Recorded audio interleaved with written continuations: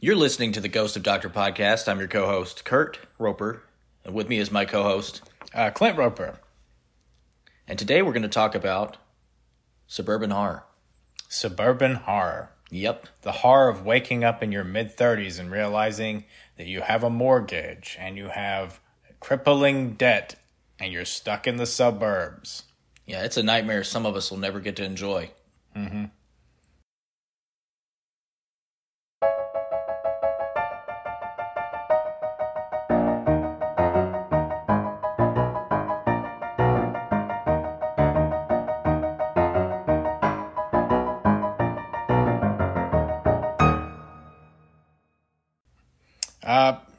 Suburban horror. So here's what we're going to do. I think we're going to have to define suburban horror.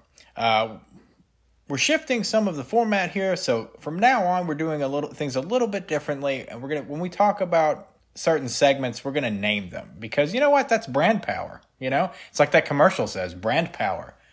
That's brand power, the power of brand. No, it's brand power. It's that woman telling you that you can't buy generic brand stuff because it makes the actual companies cry or something. I don't know. Like if you buy your cereal in a big bag or something and not in a box, somehow you're kicking the economy in the teeth, you goddamn commie. That's what I got from those commercials. Yeah, maybe you take something different. I don't know. But yeah, so the first thing we're going to do is a new segment we like to call Terror Taxonomy. And what we're doing is, those things, those genres. Well, we're going to break those down. We might talk about some subgenres, talk about, mixtures of genres and things. We're going to define it for you, and then we're going to talk about some films which fall into the category so you'll understand what we're talking about. No, but we're going to offer you some recommendations, and then after that, we're going to do what I like to call feature recommendations, where we take a couple of the recommendations and we break them down and talk a little bit about the plot and the cast and what makes those movies particularly good. So, to get us started, would you like to take the lead on this one? No. Well then, okay. All right, so suburban horror. Easiest decision I ever made. Yeah, it's easy when you just say no. Yeah. Well, I didn't know it was an option till now. Let's try it again. Hold on. Anything else? Go ahead. No. Oh. Yeah, I like how you didn't give me a chance to actually ask a question. By the way, before we get started, I'd like to address the fact that there wasn't an episode last week. We made a plan to move from Saturdays to Thursdays, and that plan was going to be last Thursday. Well, here's the thing. You may have noticed in the entire middle and eastern United States and the southeast United States, there was this ice and snowstorm, a minor thing, right? Yeah, how can that affect us up here? Right, it couldn't possibly affect us. Tens of thousands of miles away. Tens of thousands of miles away. In the Carpathians, somewhere along the Rhine, within the steppes of the Balkans, possibly near Alsace-Lorraine. Yeah, for sure. Just a stone's throw from some place that Napoleon was once. Yeah, that's fair. Okay, right, but listen. Here's the thing. We had huge snow drifts. We had electrical grids breaking down, which isn't that hard to believe because most of these people live like they're the Amish. I'd love to figure out how it still looks like they have electric lights, but sorry for not having an episode, but there were extenuating circumstances that just made it not possible. They were weather-related. Let's not dwell on any of that. But let's talk about what we came to talk about in our new segment, which is Terror Taxonomy, and the first installment of which is Suburban Horror. What is suburban horror? That's what I want to know. I'll tell you what suburban horror is. I've got two definitions that kind of work with this. Now, in a very broad sense, you can think of it as where the horror itself takes place in the suburbs, and maybe the themes of the horror movie or story or whatever are tied to some the suburbs themselves. They represent something. The very broad definition is it takes place in the suburbs, but guess what? That's not a perfect definition because there are a lot of horror movies that take place in the suburbs that I don't think I would define as suburban horror. They just sort of happen to take place in the suburbs. A good example would be Nightmare on Elm Street. Mostly takes place in the suburbs, but I would not call it suburban horror. Another example would be Poltergeist. Poltergeist, is it suburban horror? I think it's iffy to call it suburban horror. There's an argument. You could make an argument, and we will probably make that argument. But I just feel like the whole its development on an Indian burial ground it's a second thought type plot thing. Right. It's not integral to the story. They're like, figure it out. Right. Why is it happening? It's happening. We got to know why. We've got to know why. And you don't have to know why, but it's great that we do know why. And that's your best argument for considering it suburban horror, because it's the actual cause of all of the haunting, the evil spirits and whatnot, are directly related to something like suburban development. So you could make an argument for it, but I don't buy it, and I don't think you buy it either. No, I'm not buying anything. The market, it's all about selling these days. Sell, sell, sell. Yeah, you heard it here. Okay, but so listen, that's the broad definition. It kind of takes place in the suburbs, and it would be nice if the themes were somewhat suburban related. Here's what I think a better definition of suburban horror is. This is my personal definition. Suburban horror doesn't just take place in the suburbs. The horror itself is a product of the suburbs. It comes from the suburbs. It may be a family in the suburbs. It may be a theme involved with like living in close quarters or outside the city, in a feeling of, let's be honest, manufactured security and trust. But the through line of that definition is that the horror itself springs from the suburban setting. It isn't just a movie it's not just a horror film taking place in the suburbs. And so that's my broader definition. Would you agree with that definition? I have no choice but to agree with that definition because I don't have my own definition. Okay. And I think that's how definitions work. We like to be told what things mean, and we don't want to really start going around reinventing the wheel and saying, no, that's not the definition. I have my own. Yeah. No one does that. Well, we could talk about prescriptive and descriptive language, but my guess is this is probably not the audience. All I know is that it's illegal to sell prescriptive language. Yeah. Okay. Unless you know. You and your pharmaceutical humor. You know what? It's not funny, Kurt. Look at me. You know how many people die of overdoses on over-the-counter medication that's being misused? Do you? No. Okay. Okay, so we've got a broad outline, right? This is what suburban horror is. Let's see if we can make some sense of it kind of define it better by seeing what movies fit into that category or fit into that definition and which movies don't. I'm going to let you start. So the first movie I think that falls into that genre, what I'm going to say is a movie called Neighbors with Dan Aykroyd. I didn't expect this. Yeah, Dan Aykroyd and John Belushi. Wow. Okay. If you're not familiar with the movie Neighbors, it is a bizarre film with Dan Aykroyd and John Belushi. And do you want to describe? I assume you want to describe it. Do you want to try to describe the plot to that? I don't want to try to describe the plot. Okay, it's based on a book, and the book is batshit crazy. And they made it into a movie, and essentially it's like one of those movies where the two main characters, the two driving forces are John Belushi and Dan Aykroyd. They're playing against cast, and both of them opposite of the normal. So like John Belushi's playing the meek one, and the really over the top insane one is Dan Aykroyd. Yeah, but what's that got to do with the character, right? Okay. No, the idea. Look, it's a strange movie. I don't even know. My vodka comes from a crystal skull. Okay, sorry. Yeah. Look, Dan Aykroyd makes strange movies. He makes weird decisions, and apparently they paid off. That movie did not. But Neighbors, it has this really weird feeling, and the horror from it is just like this silent like thing that you use this feeling and ambience as the strangest things start to happen to this dude, this normal suburbanite. Yeah, and I think what you're going to see is that's a really good pick, and I'll tell you why, because that is establishing one of the tropes that I'm now defining for this category of horror film, which is distrust of your neighbors. Yeah, and here's the thing about suburban horror: the stuff I'm going to talk about. Not only is it a lot of comedy horror, but it's also there's these Cold War implications there too, which makes a lot of sense because the big boom in the suburbs was when the 1950s is when we think about the huge the way that the suburbs were framed in the minds of Americans. That's in the 1950s. You're right. Okay. I like that pick, but it leads me to another question. Do you want to, which we can bring? We can discuss in a second if want to go ahead and continue with your. No, we can discuss it now. Is Fright Night suburban horror? Because it really does stem from the concept of a distrust of your neighbor.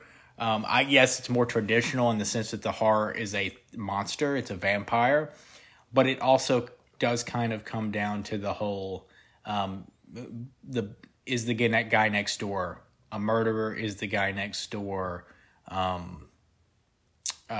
spy or insane kind of thing? Just this, the new neighbors can't be trusted trope, which I know is going to play in heavily to another pick. You're not wrong. I know I'm not wrong. Yep, but now answer that honestly. Do you think Fright Night could at least? I mean, more so than like a Nightmare on Elm Street. Yeah, the thing about these little subgenres and these little mixed genres of horror is that they don't necessarily fit into one box. I think they check more than one box sometimes, and that's because that's just how anything works. It's like diagnosing a disease where there are symptoms. Like these are the symptoms of this movie, and let's see, does it check 11 out of these 15 boxes? And if it does, then we can maybe go ahead and have a soft diagnosis. Yeah, I think that works. Okay. We'll talk more about Fright Night, I think, at some other point, but it's definitely, I think it's such a good movie, and it can't be put in one box, and that's just on that stems from it being a great movie. You could almost argue that the remake is more of a suburban horror film than the other one, but we won't talk about that. We'll talk about those. We're gonna talk about those later. But again, plowing forward. All right, so here's my second pick. It's a soft recommendation, is what I would call it. As far as I think people should watch Neighbors and I think they should watch it at 3 a.m. possibly having not slept for 48 hours. Yeah, that's the way to see. That's the way to see Neighbors. You need to see Neighbors in a state of semi-wakefulness, so you're not sure if you're dreaming the movie. That's how you watch Neighbors. But what I'll say is the next pick, soft recommendation, because I don't think it's a great movie, but I think it definitely works as suburban horror, and I think a lot of people have slept on the movie or don't remember it necessarily. It's Meet the Applegates. Yeah, Meet the Applegates. That's a difficult one to. Okay. I can see why you could. Okay, I guess if you don't know what Meet the Applegates is, Meet the Applegates is like about a literally invasive species of giant ant mantis type insect from the Amazon, because of deforestation, obviously, that can change itself to look like humans, which is beginning to remind me a lot of Mimic. Hey, we're going to have a Mimic talk at some point later. We're going to have to talk about Mimic later. And we'll probably talk about Meet the Applegates again during that. But they come into the neighborhood, a suburban neighborhood disguised as the traditional nuclear family. Nuclear family.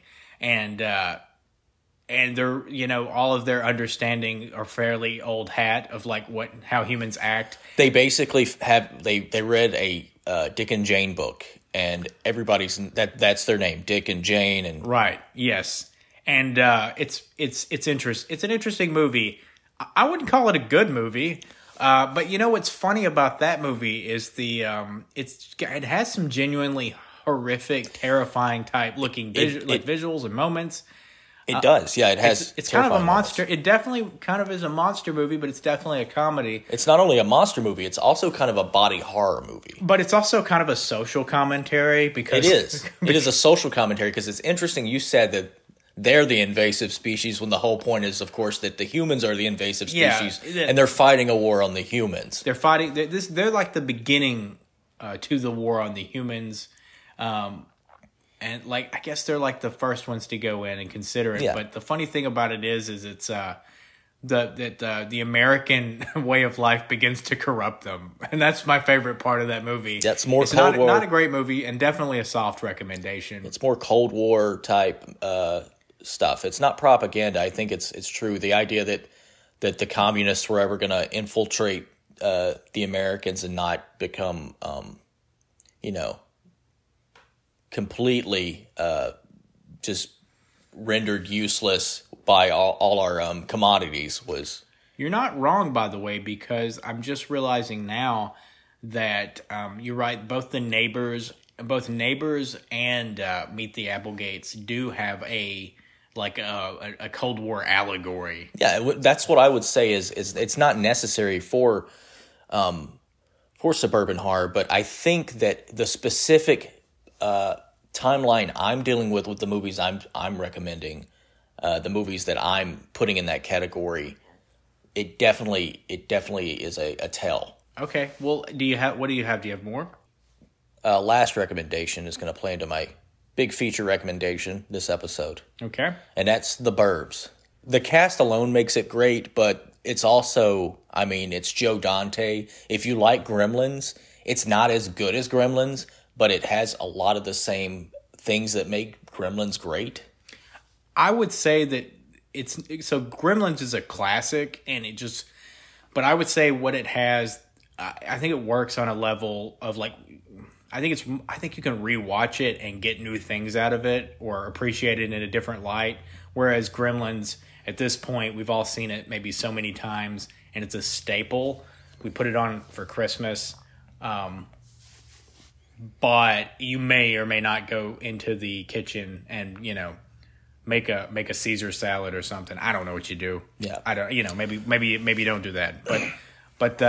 Maybe you hang some decorative plates you got in different states of the United States plates, if you will, and I don't know, whatever you're into. But maybe it's not a movie you feel like you have to sit there and watch and pay attention to. Whereas I think The Burbs almost compels you to sit there and watch it. Yeah, and a lot of it is Joe Dante's directing and the kind of the star power of the movie.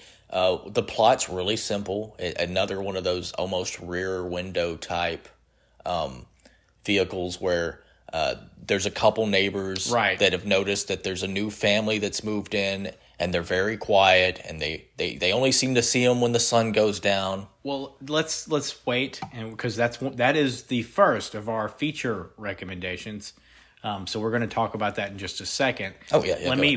I'll give you my recommendations. Go ahead. These are. So what I'm doing is I'm going to give you a few films that help to define this genre a little bit better, and the last one I'll tell you about will be my feature recommendation.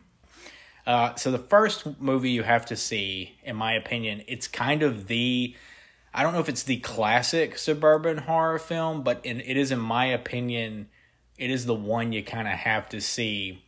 The Stepford Wives. If you can only watch one, watch the original. If you have time to watch both, watch the original and watch the remake, because there are differences. There would have to be. It's not like you can just remake a classic movie scene for scene with different actors and expect someone to pay money for that. That's a dig on Psycho's the remake of Psycho. Oh yeah, that's right, Vince Vaughn. What a strange casting choice. Horribly miscast. It's horribly miscast because he just had already built up this a certain persona that we came to expect, and so he doesn't work as the innocent. Jon Favreau's best friend. Right, Jon Favreau's best friend. Yeah. I think that was how they billed him for The Wedding Crashers. So Owen Wilson from Wes Anderson's So-and-So and Vince Vaughn, a friend of Jon Favreau. Now, that kind of thing. Yeah. I think that's how it was built. How did we get on The Wedding Crashers? Look, man, I don't know. How do we get anywhere in life? Yeah. 1 foot at a time. 1 foot at a time. But not in front of the other, apparently. So back to the Stepford Wives. I have questions not only about Right. why it's. I don't have a question about why it's suburban horror. I think I understand why it's suburban horror. Right. I have a question about. It's a very interesting choice because it is definitely probably going to be the oldest movie on the list. Yes, it will be the oldest one on the list. It's okay. Well, first of all, what it is the Stepford Wives represents a, and okay. Here's the thing: if you may or may not know the plot Spoilers. to the Stepford Wives, I'm not going to spoil it, but here's what I will tell you: We try not to spoil things. the entire town of Stepford is built with one singular sinister purpose in mind. And the way that the film presents it as a threat to a woman's like individuality, separate from like as just a mother and a wife, the way that they deal with that and the moral implications and even how those moral implications affect the men that are essentially doing the sinister deeds. And this is a lot of tap dancing to not just give away the plot. Most of you probably already know about the Stepford Wives, or at least you've heard enough about it that you have an idea of what it is about. But the point is that it is, in my opinion, it's something of a masterpiece. And it's of course based on a book, which is very, very good as well. So I'm recommending the Stepford Wives to be like, if you were going to start something to kind of help you with the suburban horror idea, that's where the one I would start with. It's one because it's the oldest. And it's kind of easier to start with the older movies and move forward than to jump around or go back. You'll find that your pacing is a lot more amped up, and it's more of a slow boil with some of these older movies. So, and I think that's the case with the Stepford Wives too. You really do have 2/3 of the movie is building up to the last act, and that's Okay, so the Stepford Wives. Okay, so my second recommendation and my second recommendation to define suburban horror. So you remember when I said that the Nightmare on Elm Street series just really wasn't like suburban horror? Like you might be able to kind of make an argument for it. Well, I'm going to say A Nightmare on Elm Street Part 2 you can consider suburban horror. And let me tell you why. So, A Nightmare on Elm Street, we've all seen documentaries at this point. We know the theory. We understand the mythos. And at this point, it is impossible to separate that movie with the backstory about the movie being made and the actor and the intentional homoerotic undertones and how those caused problems for the actor. The lead, but that plays into why it kind of works as a suburban horror film, and it's because there's this idea of conformity. There's this idea that there's something different about this one member. Like, I mean, come on, it has a whole scene where Freddy enters the real world just so he can kill a bunch of people at a block party barbecue. And that's literally a manifestation of something different that threatens them. That's, in this case, maybe it's meant to represent, and it's hard to say if it's actually meant to represent something like being, like the idea of being a homosexual, but when you talk about suburban neighborhoods, there is this idea that you either do or don't fit into the suburban neighborhood, right? Yeah, that makes sense. There's homeowner associations. Right. You belong here type things. And so little, I guess, deviant behavior or just nonconformist behavior really, really rubs against the suburban idea, I guess, kind of. So I'm going to be a little bit of I'm not going to say a hypocrite, because you can make an argument. It's just a weak argument for the entire franchise, or at least the first one, in the sense that the backstory is the mob of murderous parents that are these like suburban stereotypes, the alcoholic mom, the good sheriff who's kind of not that good, not that great of a father. These people putting on a veneer of normalcy when they really just they really killed this guy and let loose the demon of that is Freddy Krueger. So you can make that argument. I think it's a little weak. It's weak. I think it is weak, But I think the second one has enough going for it to edge its way into the category of suburban horror. And what I like about that argument is, it's odd the amount of people that are like, they killed Freddy. I can't believe these people ganged up on and held a kangaroo court, we assume, and just murdered this guy. He was killing children. Yeah. He was actually a monster before he was a monster. Right. He's not a sympathetic character. Can I tell you something? I know this isn't the time to talk about it, but there's 2 points I'd like to make. The first point is that the remake of the remake of Nightmare on Elm Street has a lot of flaws, a lot of things wrong with it. But one thing I liked was that they at one point were subverting the expectations of he was innocent, and then they subverted that subversion. I like that idea because it was like, hey, we're doing something different. But no, he's worse because we're making it explicit that he was kind of a pedophile, which is not something they ever made explicit about Freddy Krueger, which we all I don't think we all assume it, but we are all sitting there like, I mean, come on, you're MTV Generation Hero, anti-hero slasher, dream murdering, icon that, sold toys to kids and T-shirts. Well, it's pretty obviously a pedophile. I'm just going to put that out there. If I can make peace with that. Like I can understand how it happened because it wasn't explicit. And then the second thing I wanted to mention is that the whole first episode of the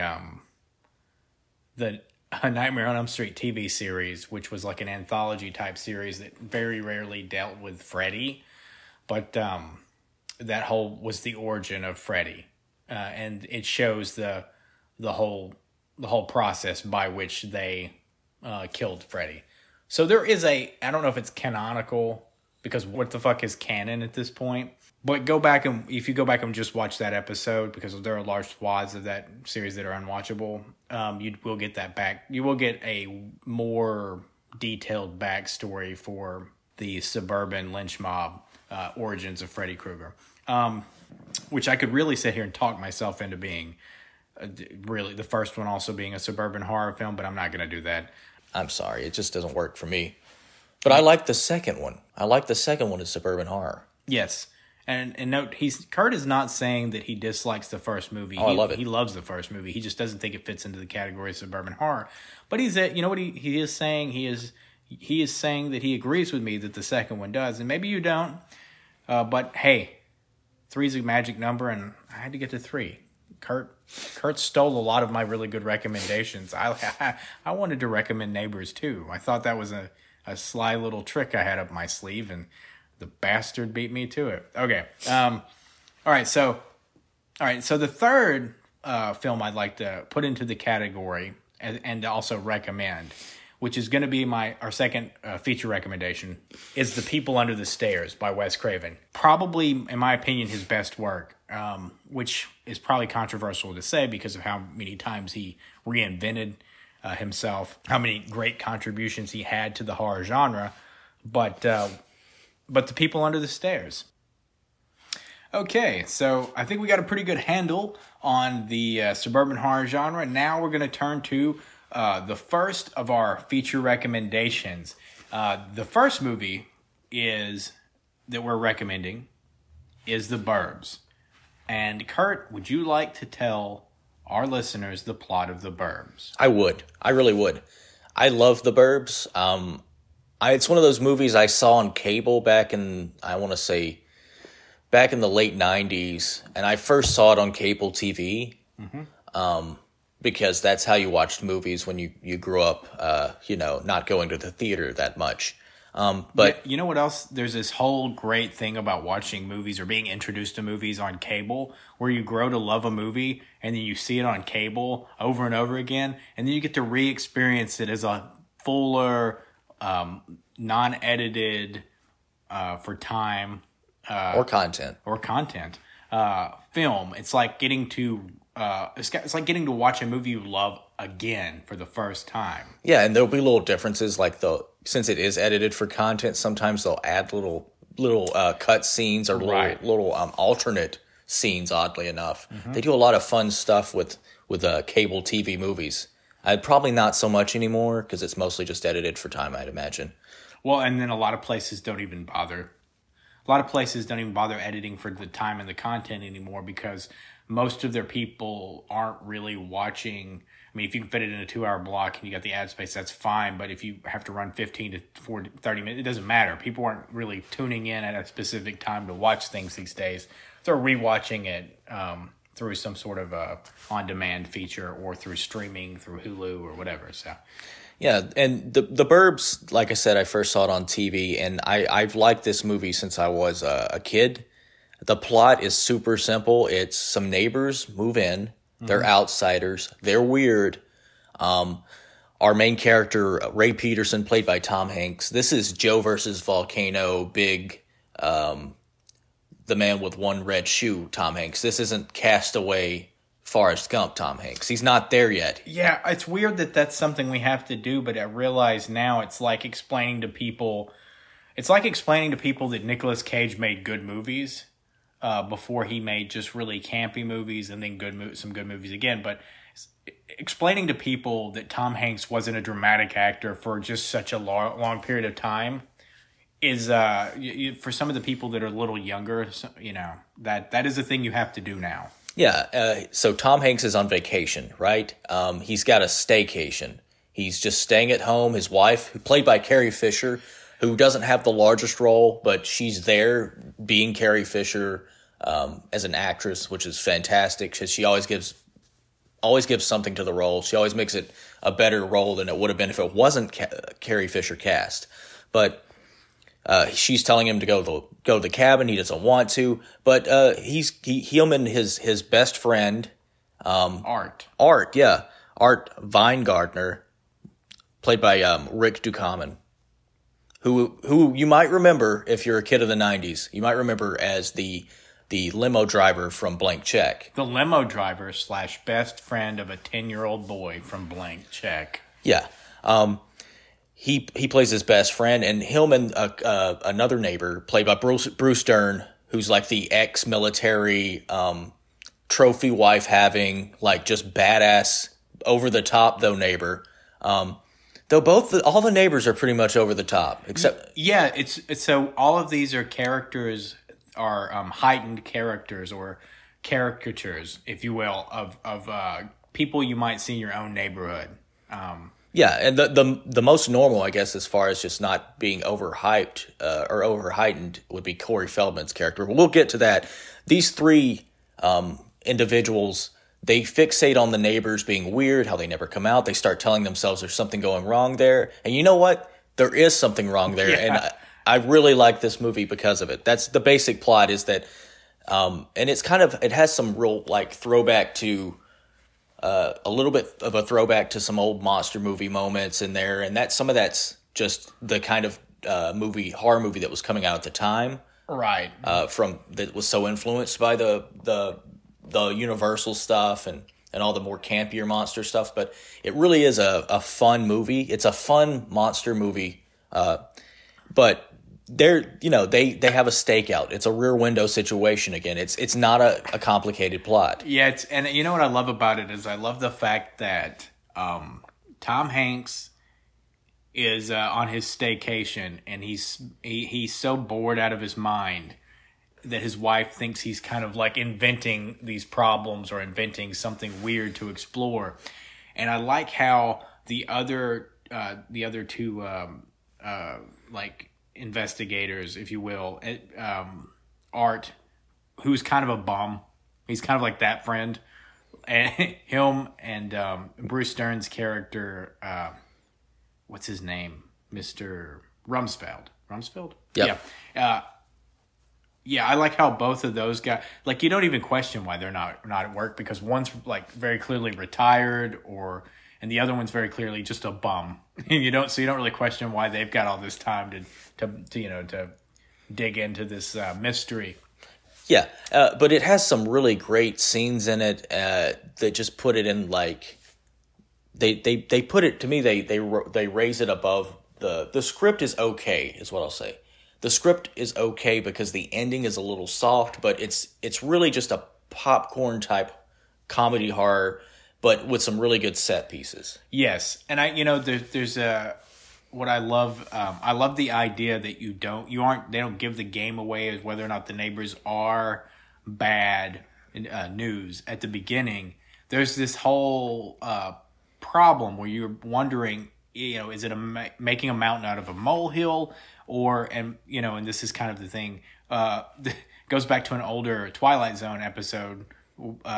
This idea of, were we the monsters? Are we the monsters? Yeah, are we the monsters that we fear? Yeah, and you think that, and there's some fun subversion. There's not much of a second act twist, but there's a little toying of a second act twist there, and it really works great. And Corey Feldman, who is, if you don't know this, Corey Feldman is the poster child of horror in the 80s. Yes. And this is him a little bit older. This is him, but he's still that charismatic, just lovable horror person. He's an old familiar friend at this point. Right, absolutely. And also it's Joe Dante. Yes, and I just also I like the fact that he and some of the other guys are like somewhat fixated on Mrs. Rumsfeld. Yeah, who's a very attractive trophy wife of Mark Rumsfeld, and so the actor is Wendy Shaw that plays her, but like she is this very seemingly ditzy, very attractive model type character, and so you have to assume that Mr. Rumsfeld's loaded or something, but I don't know. Like the thing about that is the confidence of Bruce Dern's character is just like he doesn't seem to like care. Like Corey Feldman's obviously hitting on his wife at the first, and he's like, "That boy's a meathead," is what he says. Yeah, he doesn't. You're right. I don't know if it's not ignorance of the situation. He has a wife that's very attractive, and he knows that it doesn't bother him that much. But it's funny though.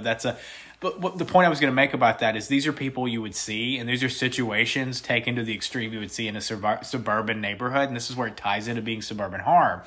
Because guess what? Your neighbors, if you're just stuck, and you know what, I could attest to this had I been in my suburbs back in the United States and not in this drafty castle that may or may not be haunted, that may or may not be geographically located anywhere specific.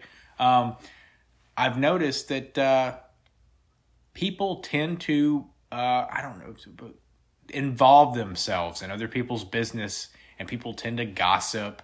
I mean, it's not over the fences anymore. It's on the Facebook pages, but it's still there. And so that's definitely a thing of like, oh, you see those people, the new neighbors? That's weird. The weird activity. What's going on there? I don't know. And then they start inventing this mythos about these people that they've never met, and it's that's a real thing, and that's what I think makes it fit so nicely into the suburban horror genre. Now, Kurt, I would say there are people that aren't going to agree that this is horror. Well, that's fair, and I'm ready to defend that. I'll tell you why. If you think Gremlins is horror, it's going to be there's no hard line really. Tonally, I would say this movie is equal parts horror. It's Tremors. It's horror. And it's comedy. I'm having deja vu. Did we have a conversation about this in an earlier episode? We're going to have a lot of conversations about this constantly, I feel, because I feel like there's no straight answer to this is definitely 100% horror, right. And I'm not sure how many movies fit into 100% horror. What I think you have in the case of the Burbs is it's one of those cases where if you give an inch, I can take a mile within the argument. If you agree that it's a dark comedy with some horror elements, it's a horror comedy. And so... Yeah, it's a horror comedy. And I couldn't even call it a dark comedy because dark comedies are so edgy. And this is not. This is well lit. It's got a levity. Well, yeah, but the lighting in this case, just like in the Gremlins, is to highlight... In the Gremlins, it's to highlight the Norman Rockwell type... aesthetic. Right? And like the town being, and this is kind of just to highlight the well, I say the colors of the suburbs, the lighting of the suburbs, the overall feel of non-threatening. Yeah, and juxtapose it with this one lot in the suburbs where the grass is dying and the trees look like they came straight out of a Universal cemetery. It's like, you know what? A lot of this movie is going to feel like the Munsters moved in, but you don't ever get to see them, and you're just dealing with what the neighbors had to deal with in the same neighborhood with the Munsters. Tom Hanks steps across the threshold of his, because he's direct neighbors with him, the threshold of his yard and their yard. And as soon as he steps on the property, movie. A huge gust of wind will come and it starts howling and things are crazy. It's fantastic. Yeah, here's the thing. You got a soft recommendation with Meet the Applegates, a very soft recommendation, and a not hesitant but a recommendation with Neighbors. But I would say, I personally, and I'm sure you agree because this is on the feature recommendation, I can't recommend The Burbs enough. If you haven't seen The Burbs, you're doing yourself a disservice. One, you're doing yourself a disservice because you don't get a lot. There's not a lot of times when you get to see Tom Hanks in something with horror elements. Two, before he was a dramatic actor, so there isn't any. Yeah, it's not happening anymore. Not unless there's some real horrific things that happen to a real life person. You know, the best thing he could do at this point to throw us all off would be to make a comedy again, like a straight comedy. Because even movies like The Terminal, which have lots of comedy in them, aren't comedies. They're dramas with some comedy elements. Yep, The Terminal, based off of a real event with a man that was just turned out was actually just mentally ill. And actually was just a pathological liar. Could have left at any time. But it's the romance. Yeah, it's the romance. The romance of the scenario. The scenario, if you will. The scenario. in the suburbs. In the suburbs. All right, so that's my feature recommendation. Well, bravo. That was good, man. What are we going to talk about next, though? My feature recommendation. My feature recommendation. I keep saying recommendation. Recommendation. Really recommend it. I recommend it. My feature recommendation is The People Under the Stairs, Wes Craven film, which stars it doesn't star that many people that a lot of people would be familiar with today, except for Ving Rhames, I think. But listen, this is a suburban horror film of like the highest caliber because it deals with some social and economical issues. It deals with racial issues. This is why I kind of consider it to be Wes Craven's masterpiece, because Wes Craven, I don't know if it was intentional, Wes Craven wrote and directed an amazing black horror film. And The Suburbs and the black experience in America, they don't tend to converge as often. And there's some conversations you could have about that historically. So what I would say, the plot of The People Under the Stairs is a young boy finds out that his family is going to be evicted. And he's given the opportunity by a friend of his sister and a thief played by Ving Rhames named Leroy. This boy is given the opportunity to go rob his landlord. And so that's the jumping off point. They're going to go rob his landlord. He's going to pose as an innocent Boy Scout, and that's how they're going to get into the house. But listen, they find out that the rich really do live differently. They really do eat the poor, and they also find probably like it's pretty much all of the most horrific things you could kind of consider that could happen, where you've got this family of child abusing, kidnapping, racist cannibals, these two these two characters, which I looked up and couldn't find names for. The movie's one of those movies that's so good that you don't realize it didn't name two of its characters. Layer Cake only managed to get away with that with one character. This one managed to get away with it with two characters, which is the woman and the man, the mother and the father, played by Everett McGill, who you might know from Silver Bullet as Reverend Werewolf, and Wendy Robbie.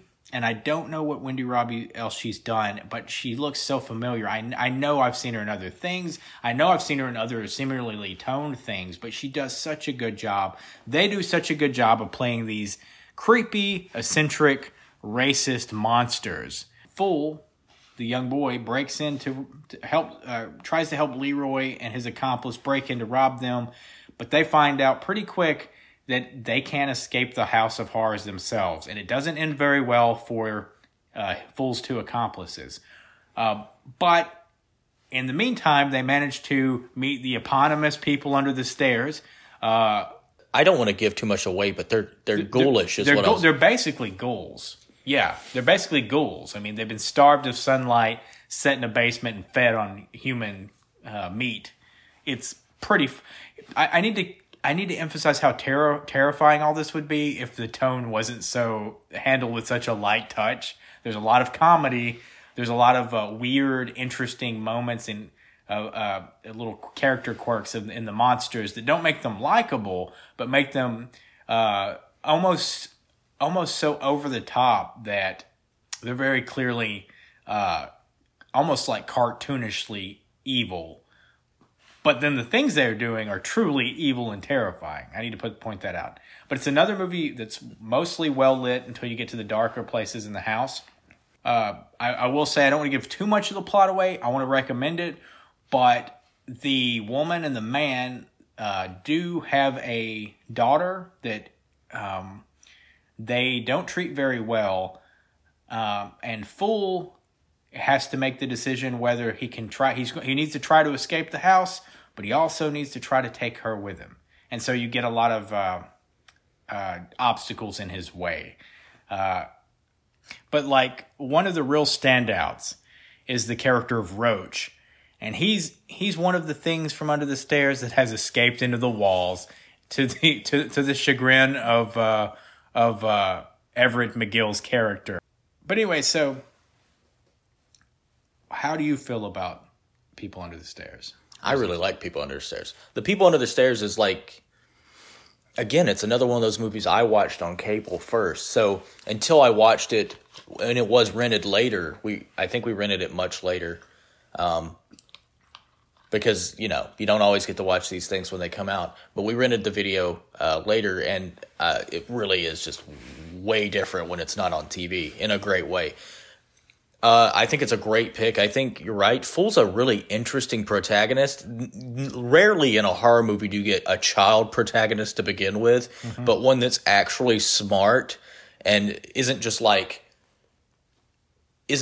having the story move them around. They basically instigate and create the plot themselves with their decisions. He has agency, which is fantastic as a kid. But also he's just really intelligent, which you don't see, again, without the tropes of he has a computer and glasses and he gets beat up a lot. He's the intelligent one, Only Wes Craven could have such his touch is so subtle with the highbrowness of his movies. He never feels like he's sitting on a pedestal preaching a bunch of stuff, and he never seems like he's dumbing it down for the audience. He walks in between those two things, in my opinion. He's just... Well, yeah, what's wonderful here is he's made a movie that is a legitimately fantastic horror film that plays with some of the zombie ghoul elements, cannibalism, which he's handled in the past really well, and then the type of tension that happens of being locked in a house you can't escape. But he also has these really, really clever social messages attached to this film that you could easily miss. So the main character, Fool, he's doing his best to try to save his family from eviction. He's got a sick mom and he needs to do what he can to save him from being evicted by the antagonists, this man and this woman, who are his landlords, but they're landlords for all these tenant buildings. So they're kind of instrumental in ruining a lot of these people's lives. But it gets worse than that, because they also happen to be cannibals. They see black people, but poor people in general, as not even basically being human. They're super greedy. They're the worst. They're the worst of what the suburbs kind of represent, which in its purest form is an attempt to escape the city, and also for a long time historically to shut out black owners of property within their neighborhoods, to push them out or keep them out of the neighborhood. Something that, you can look at geographical studies, social geographical studies from long periods of time, which show it happening within like the cities, within urban planning and stuff like that. But it's definitely one of the big things about the suburbs was, for a long time, it was an escape from the city, and it was mostly an escape from the city for white people. And so that's all there under this film, which works on a surface level as well. And I don't know if that was intentional, but I think, intentional or not, when we talk about because we're kind of having this great renaissance of black horror films. And a lot of times we assume that a black horror film kind of needs to be told from the voice or perspective of a black auteur. So it needs to be like your Jordan Peele, right? So you have this kind of renaissance of black horror. I don't know if it's just a golden age of black horror, but if you look back, there's this nice little early 90s gem that works as a black horror film. It has the social commentary about racism, economic inequality, class inequality, the difference between the urban environment, the suburban environment, and what we keep hidden behind doors that is truly horrific in the suburbs, which is why it's a great suburban horror film. The fact that this House of Horrors sits on a street, which is considered to be secure, is considered to be safe, right? Yeah, I don't know. I could probably gush about this movie for like ever. I can't recommend it. I really can't recommend it enough, because I really do. The more I think about it these days, I do think of it as being Wes Craven's masterpiece. And I'm not saying it's underappreciated, because a lot of people know about it. A lot of people appreciate it. But I will say that it's not the first, second, or maybe even third movie that people think of when they think of Wes Craven. And that's not really fair to the movie. Yeah, because I think of Shocker first every time. Yeah, I know. It's Shocker and Serpent and the Rainbow. Those two, right? Those two. All right, got a little heavy, but listen. Final thoughts on People Under the Stairs. I like it a lot. The depth of that analysis is astounding. Yeah, I don't want to go on and on and on and on, bringing up social economics and social psychology studies, and I didn't want to do that. Well, okay, I'm sorry. All right, listen. From the castle, here's us saying we're back on hopefully a regular schedule. Go explore the wonderful genre of suburban horror, the subgenre, if you will, and take a look at some of our recommendations. And you absolutely have to watch The Burbs and The People Under the Stairs. Yeah, and for that fact, go and explore just suburbia. Maybe park on the side of the street. Get you some binoculars. Maybe just in a van. Maybe a panel van with tinted windows. Just sit there for a while and watch people.